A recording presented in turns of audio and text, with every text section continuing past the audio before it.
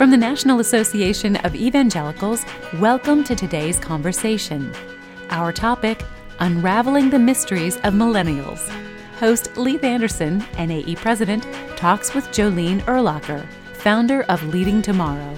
Let's join in. I'm Leith Anderson, President of the NAE, here today with Jolene Erlacher. Jolene worked for 8 years at North Central University in Minneapolis, specializing in leadership training, student development, and personnel management.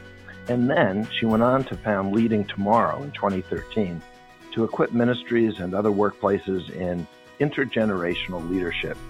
She's done research on the experiences and needs of millennials in ministry positions and has documented her findings in her book, Millennials in Ministry. She also teaches continuing education courses for EduSpire and graduate courses on organizational leadership at North Central University, although she's living in Central North Carolina.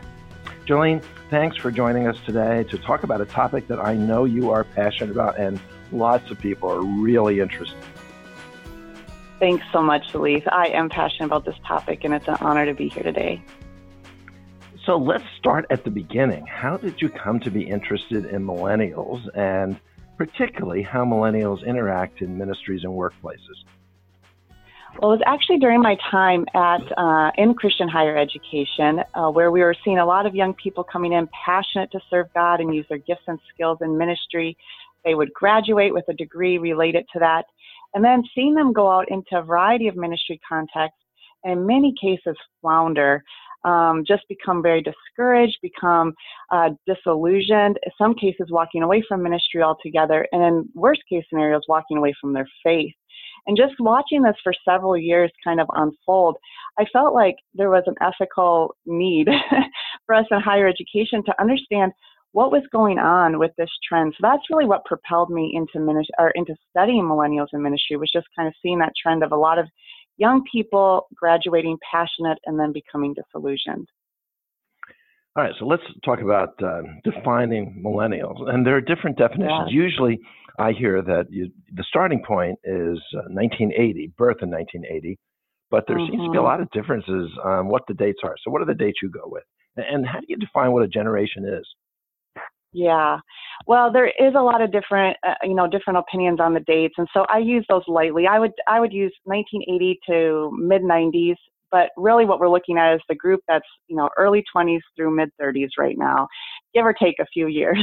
So what we want to think about is a generational cohort. So millennials, you might have somebody who's a little bit younger who identifies as a millennial, or someone a little bit older who doesn't. It's really more of the mindset or the perspective. So what impacts a generational cohort are really three things.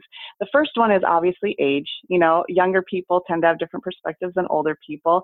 We tend to be very idealistic and invincible when we're, 18, and after life hits us over the head for a few decades, we get a lot more realistic.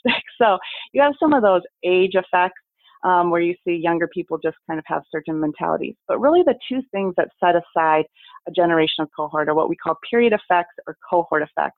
And these are how significant events affect us based on the period of life that we're in. So if you think of the recession in 2008, how that affected a 22-year-old who was graduating with $80,000 in debt and unable to get a good job, versus someone who was maybe 60 or 65 approaching retirement and losing some of their savings. Their perspective on the economy, on jobs, on savings would be impacted differently based on where they're at. So that's one thing that can kind of affect a generational perspective. And then the third one is really what are the trends or things going on when we're developing our identity as teenagers, as kids, as young adults, that really impact us and kind of form us into who we are. So if you think about millennials, things like 9/11, the recession, technology, student-centered education, a lot of those things, helicopter parenting, of course, those are things that were, impacting them as they were developing their personality.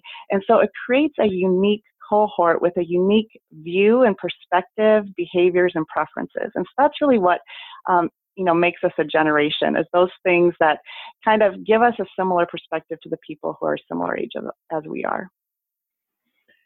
Just another side question here on this. So there have got to be variations by regions of the country, by Absolutely, race, yeah. by immigrants, by social class. So there's the generation, but there have got to be subsets within the generation. Is that right?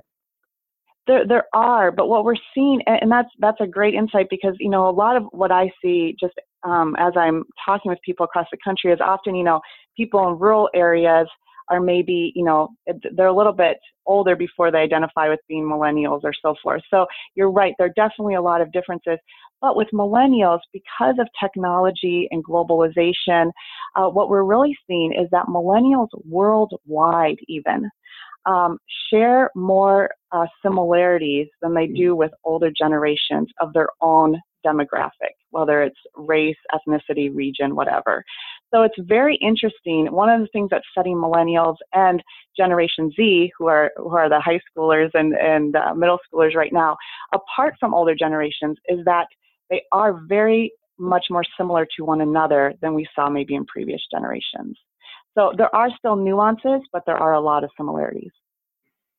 A lot of past talk has been about baby boomers, 76 million of them born, and still, because 10,000 a day are reaching the age of 65. But the conversation seems to have switched more to millennials because there are more of them. That's part of it. But why is it important to study and talk about millennials? And, it seems like there was a day when we were talking about Generation X, and that day quickly passed, and it's kind of been forgotten in the difference between boomers and millennials.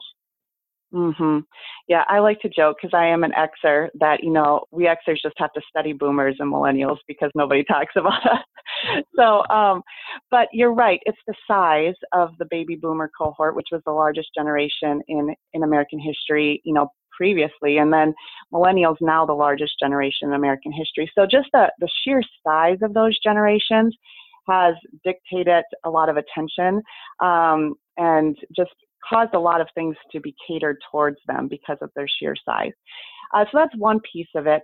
Another thing that we see with generational cohorts as we look throughout history is that you tend to have a dominant generation and then a less dominant generation followed by a more dominant generation. So there's kind of this ebb and flow or pendulum swing.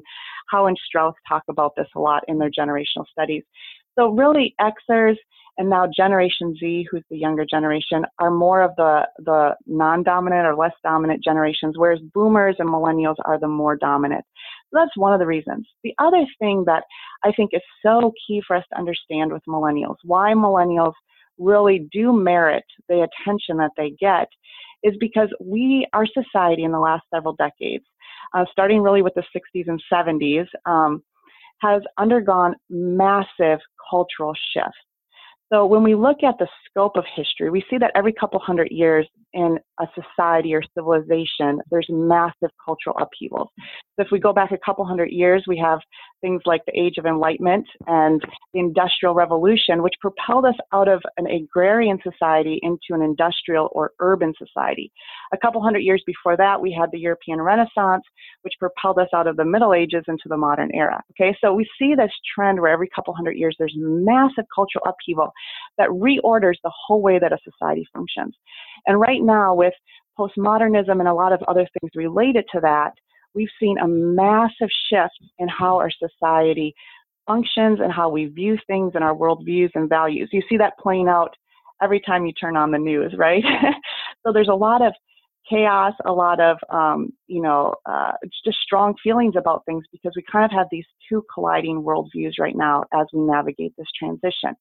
What makes millennials so significant is they're the first generation of what I call postmodern natives that have been fully raised, educated, trained in the new cultural mindsets that are emerging, that really represent the future of where our society is going. So not only are we looking at a generational gap with millennials, we're looking at a cross-cultural gap. They truly have a different set of values and worldviews. And that's then that goes on to Generation Z, which shares a lot of those same values. So we're really looking at a whole different culture that's emerging, and millennials are just kind of the front end of that. All right, so how a generation responds to these significant changes that are taking place, and it's adapting, it's changing. So that results in characteristics. So what are some of the main characteristics of millennials in distinction from other generations? Yeah. Well, I think there's two layers to that. One is, the values and beliefs that they have. The other would be kind of the behaviors. And often we fixate on the behaviors, but they're usually a symptom of the underlying values. So some of the behaviors that we often, kind of focus on are things like entitlement, because they were raised with helicopter parents and they were raised in a student-centered education model. So just the sense of, things being catered to them. However, they're also very collaborative, very team-oriented, very optimistic. I would say very connected, obviously, with technology. So they have a sense of being a part of something greater. That's part of that globalization of feeling connected to the whole world at the same time. They've also been somewhat protected, and so there's not always the same sense of like consequences that maybe prior generations have had. And because of technology and some of the helicopter parenting protection, there's not always the same problem solving, critical thinking kinds of skills that we saw with older generations. But we also see them being much more flexible, adaptable, able to, they want to engage with people with differences from them and understand them. So just kind of a different set of strengths that's emerging there. So apply these characteristics you've just listed, to the unique challenges for millennials who are in ministry positions. So what's going to work for them, and then what isn't going to work for them? Yeah. So when we talk about the shift from modernism to postmodernism, some of the main differences that we're seeing is the Industrial Revolution really allowed American society to be based on a lot of structures. So we have our hierarchies, the bosses at the top, and then you have the people who are doing the work at the bottom. There's a lot of structure, a lot of order, a lot of policies, a lot of rules, a lot of committees, those kinds of things that have been a part of government, of business, and of ministry. And so what millennials are, the postmodern mindset is a lot more organic, more flexible, more horizontal, right? So millennials who are maybe used to, hey, they can set up their own business online. They can do, and run it from their bedroom. They can, communicate with people on social media around the world. They can make things happen very quickly because of the resources at their fingertips and the way that information is flowing, the way that organizations are starting to function. Often find themselves in ministry context where there's still a lot of the structure. So they, want to have they want to do something, a new ministry initiative or something, and there's 5 committees it has to go through, budget has to be approved, and it has to be, is it aligned with the vision and the mission, all those things which are really, really good and important, but can be very frustrating to a young person who just has all these tools at their fingertips to make things happen. I think another thing that we're seeing is just changing styles and expectations in leadership and what leadership should look like. So, we've moved really from leadership being very directive. So the leader has all the information, the leader gives direction, gives mandates, helps people figure out what to do, to a world where there's so much information coming at us at any moment. A leader truly cannot even know all the information needed to make a decision. And millennials intuitively understand that. They're so connected. They understand, I teach college courses. My students can Google in 5 minutes everything that I learned in, 16 years of education. So we have to view leadership in a different way. It's not necessarily the person at the top or sitting in the corner office or the person who has all the knowledge giving directives to other people. But millennials really want leaders who are more facilitators, who are there to empower, to coach, to guide, and to help them figure out what's the best strategy, but not just give them direction. So to really be kind of their advocates. So we're seeing this in education, where teachers are really more facilitators. They're not necessarily the givers of information as much. And that's really the expectation that then is coming into leadership. So when young people walk into ministry context where they're kind of told they have to pay their dues, they have to put in their time, don't say anything until, you've been here for a couple of years, that type of leadership model, we're going to tell you what to do, can be very disorienting.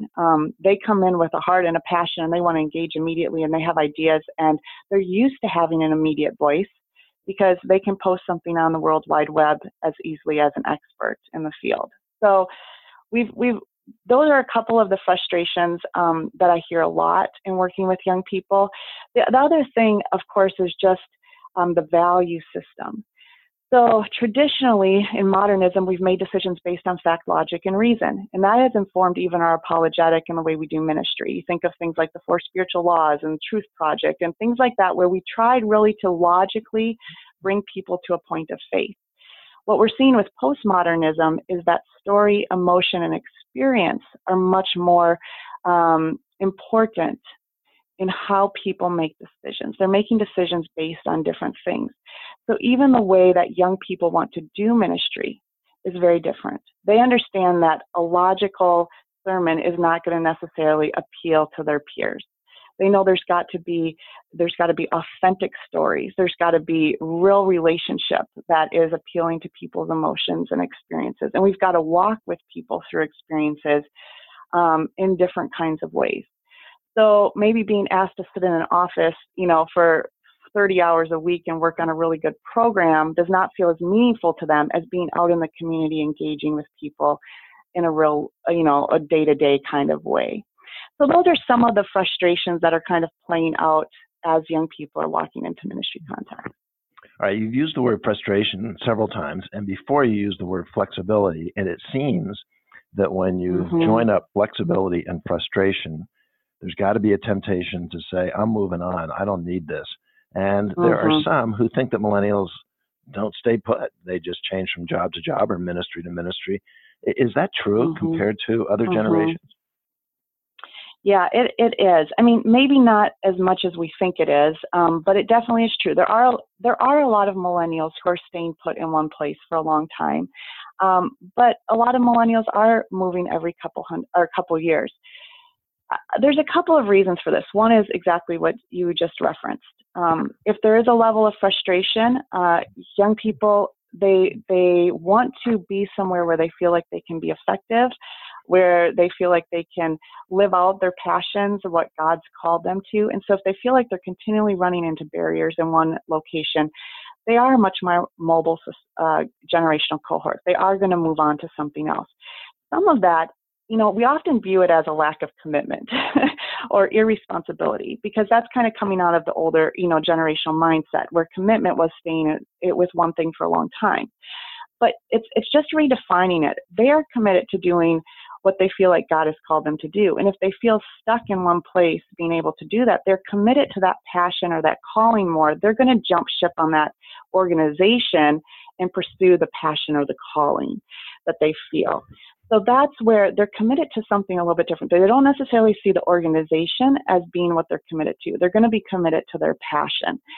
So they will move on to a new location if they feel like that fits their passion more effectively. Another thing, though, to understand is that this is a generation that watched their parents, their aunts, their uncles, their friends' parents get laid off of jobs after working there for 20 or 30 years.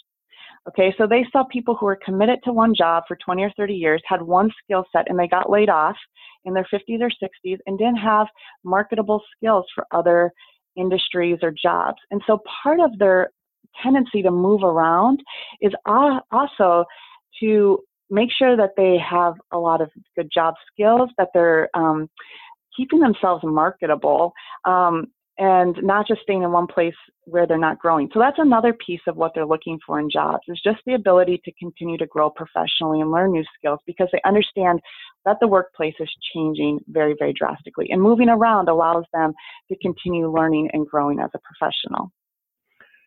So I love this, the combination of passion and flexibility. That seems to me to be New Testament, Christian, exactly what Jesus called us to. And then at the same time, I think, wow, if you've got $80,000 in school debt and you have a job and you're uncertain about other jobs, and there's got to be a lot of hitting the wall with this combination of characteristics, and then the harsh realities of the world in which we live and the generation of which we're a part. Yes. I think one thing that's, important to remember when we talk about any generation is just no generation raises itself, right? So every generation was raised by the generation before it. And so the characteristics that a generation has are in large part due to how we taught and raised and parented, that generation. And I do think that we did a disservice to millennials in some regards by often rescuing them. And I think we're seeing this now with Generation Z, even more so in some cases, where because we've had no-fail policies in school, or we've had helicopter parents, or we've tried to find ways to keep them from failing. What we've done often is not allowed them to fail so that they could learn how to get up and go on and work through difficulties and struggles. So kind of the midlife crisis, I think for some millennials is going to be no longer being young adults as they're approaching, the oldest ones are approaching 40 here in a few years, is there are these realities now of having parents who can't take care of us, but we have to take care of them, and those types of things. So I think for millennials, for some of them, there is a large struggle in having to navigate reality without having had that practice as a young person and how to navigate failure and difficulty and become resilient. So we're often seeing a lack of resilience or a lack of, what some people have called the grittiness, to really push through things because we did rescue them and help them and give them a trophy, even if they failed, and didn't teach them the beauty of failure and getting up out of failure and succeeding. So I think, especially as we think about youth ministry and parenting and children's ministry and those things today, to really learn some of those lessons as we think about how do we train Generation Z to be really resilient in a world that is becoming more complex and in some cases a little scarier, So you're right. There is a lot of things that millennials are navigating that are really difficult because of some of the skills that were not taught to them early in life and they're having to figure out now. All right, let's imagine a situation where you are a consultant and you're talking to a church or some parachurch organization that is well established and has lots of rules and traditions and has been really successful with them. And now they've got to change. And the question is, how do they need to rethink, not from the millennials' point of view, but from their point of view? How do they rethink in order to attract and retain this generation so they'll be in ministry leadership? I think the thing, I grew up as a missionary kid in another country. And so I think one of the things I often encourage, established ministries and leaders is to just adopt a missionary mentality. What we really have to do is acknowledge that what has worked for us with boomers, Xers, the silent generation before boomers, in a very modern society is very different methods than what we're going to do with it postmodern society with Generation Z and millennials and those that will follow. So just the same way that my parents, my family, we took the same faith into a different culture, but we had to learn and observe and figure out what strategies were going to work in that culture to convey the same message. The message does not change, right? And one of the big things for those doing cross-cultural ministry is to learn from the people in that culture, right? To have cultural guides.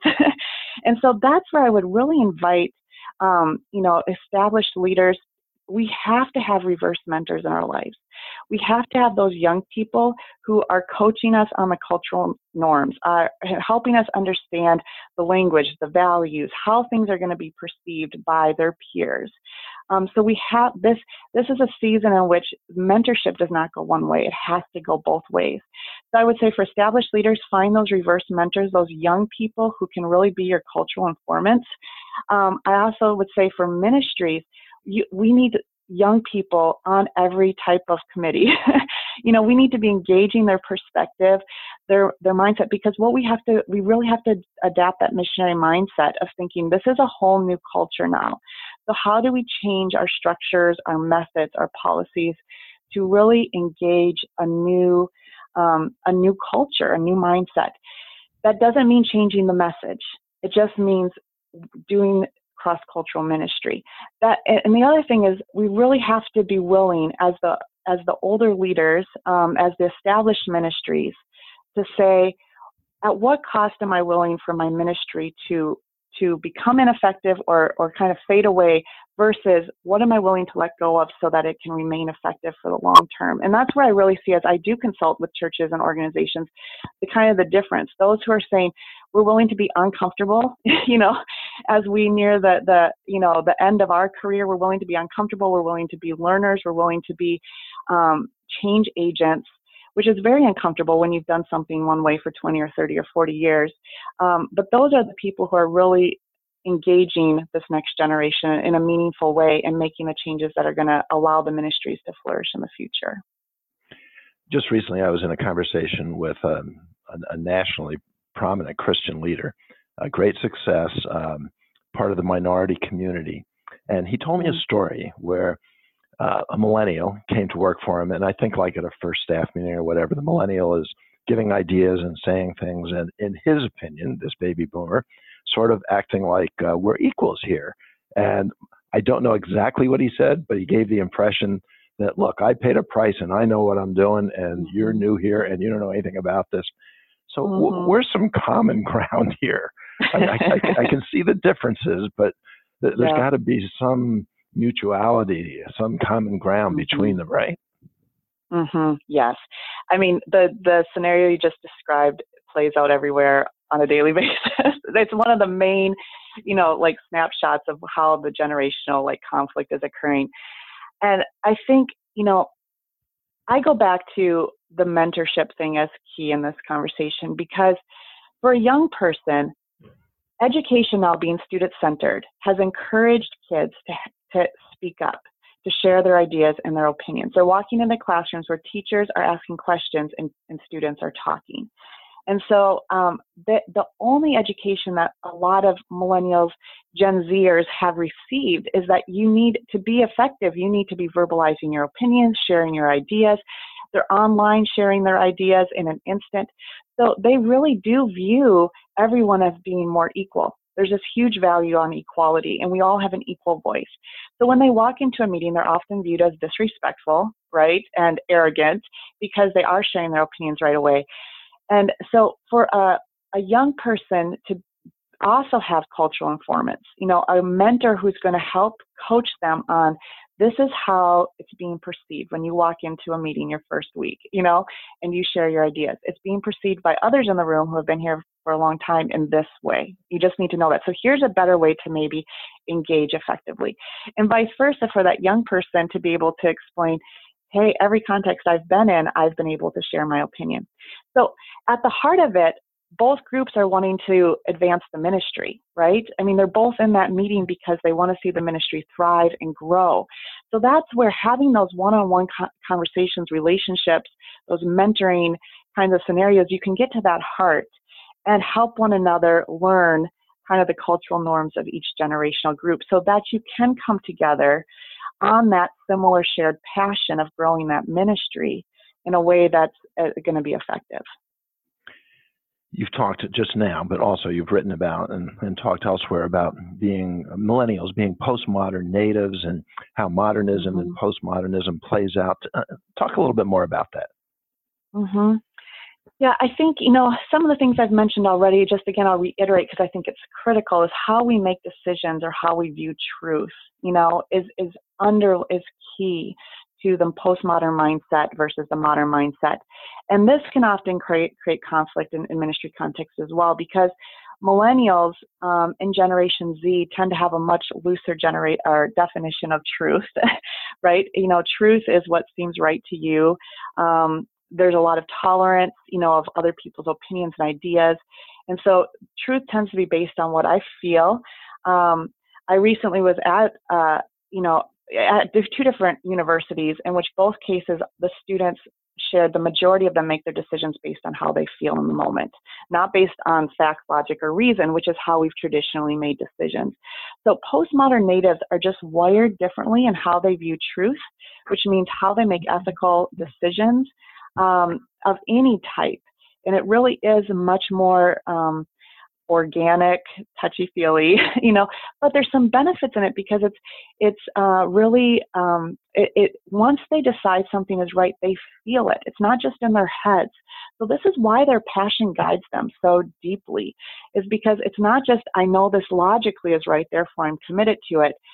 they have to feel something. So when the Lord gets into their lives and touches their hearts or their minds, that's how they make decisions. So when they feel that emotion, that feeling, that experience, they know it's true. Like, you are not going to detract them from that. So there's great power in it, even though there's also some, negatives there. I think with postmodernism, you just are seeing a lot more of this organic, the value of this organic networking kind of structural style versus a very strict hierarchy, which is playing out in the sense that we're all equal. So those are just, a couple of the things where you do see this postmodern mindset is just, it's very, very different how they view the world. And one of the things that's valuable in, this intergenerational mentoring also is the fact that for millennials and Generation Z, that's just normal. It's normal to be driven by your feelings or your emotions. It's normal to view all people as being equal and everyone having equal value. Those things are very normal perceptions. That's why I call them native. So when they can talk to an older mentor, they can understand why they're being misperceived, because often they don't even understand why they're being misunderstood, because the postmodern mindset is just very natural and normal to them. So how does this play out for those who have grown up in the church? There are some researchers that report that millennials are leaving the church in droves. The general social survey seems to indicate otherwise from that. How is this actually happening? What is their response? Not as outside of the church, but those who grew up in the church, whether they stick around or leave. Yeah, we are seeing a lot of young people leaving the church. And that's not abnormal. Other generations have left the church as young adults. What's different with millennials is that we saw with like Xers, boomers, that as they got older, got married, had kids, those types of things, they would come back to the church. We're not seeing that same trend with millennials. If anything, we're seeing they're going to church less and less as they're getting older. So that is a little bit disturbing. However, they're not always abandoning their faith. This is part of the transition that's occurring as well. Millennials do not value the organization the same that older generations did. Older generations viewed programs or organizations as a vehicle for, achieving great good. Millennials have seen, Wall Street, they've seen government, they've seen corporate failures, they've seen failures in the church and nonprofit setting. So they don't trust organizations to do good the way that maybe other generations did. So as a result, they might walk away from the church as an organization, as a religion, as a hierarchy or a structure, but they're not always abandoning faith or a sense of faith or spirituality. That passion is still very present. But I think the danger that I see is that a lot of young people, because there's this ambiguous view of truth. Post-truth was the 2016 Oxford Dictionary Word of the Year, where we've abandoned truth, essentially. So when you have a whole generation that's being raised with a very ambiguous understanding of truth, it makes it very difficult to have a strong sense of conviction, which is why I just believe there's a huge need, as the torch is being passed generationally, for this generational mentoring, discipleship, coaching, developing the Pauls and the Timothys, right? The Naomis and the Ruths. Very much this walking through life together with young leaders. I call them the Daniels, right? The young leaders who we see great potential in, and really preparing them to thrive in a new context, one in which we're not going to lead as older leaders, but one that we can really prepare them to be successful in. So, Daniel had a strong foundation in the law of the Lord, which allowed him to stay strong in a very ungodly setting. And I think we need to really look at the young leaders around us and say, okay, who are the Daniels in our lives that God is wanting us to really pour into, make sure that they are strong in their faith, that they are, prepared for what God's calling them to, and release them. Often we get hung up on, the numbers in our churches, and that's important as well. But I think there's also this part of, there are young leaders who maybe are around us that aren't, in those numbers, maybe aren't engaged in a local church the way we'd want them to be, but they're passionate about serving God. And how do we really encourage and support them? One last question, and that is, you've already given a lot of practical tips. I just wonder if you want to add to the list on how we can effectively engage and empower this generation. As a pastor, I learned an interesting lesson when we offered a Sunday evening, sort of a postmodern style service. Millennials came and just packed the place out. And one of the things is they like coming at night better than coming yes. at 8 o'clock, 9 o'clock in the morning. And that's a really practical thing that some churches can do. What are some other practical tips? I think, one thing that's going to be really important, whether it's from the pulpit or teachers or ministry leaders or whatever, is just that sense of authentic leadership and for them to share stories, to share struggles. Sometimes we can make our programs very polished. And I just see young people really responding to the leaders, the ministries, where they sense that this is a real place where people are real, people share their struggles, people share their joys, so there's just a sense of authenticity. I think that's really critical. And that can be as simple as just even in sermons beginning to introduce, just a struggle or a failure or a question that we have, to just make us relatable to young people. I think the other thing that just demonstrates, real openness is just the ability to listen, to ask questions, and to listen. So, those pastors, those leaders who have young leaders around them and are engaging them, getting their input, seeking out their ideas, and truly listening, and then showing that they're willing to follow up on those people are gaining a lot of credibility with young people as well. And then I think the other thing I haven't maybe touched on today is, they're asking why a lot. They want to understand why we're doing the things that we're doing.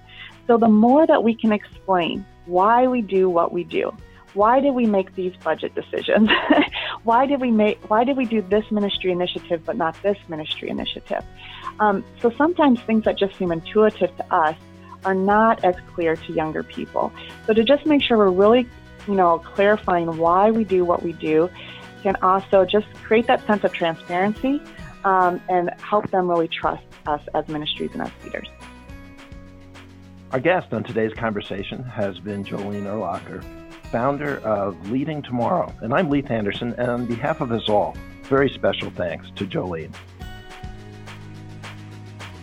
The National Association of Evangelicals is where we use influence for good. Today's conversation is one of many ways we connect and represent evangelical Christians in the United States.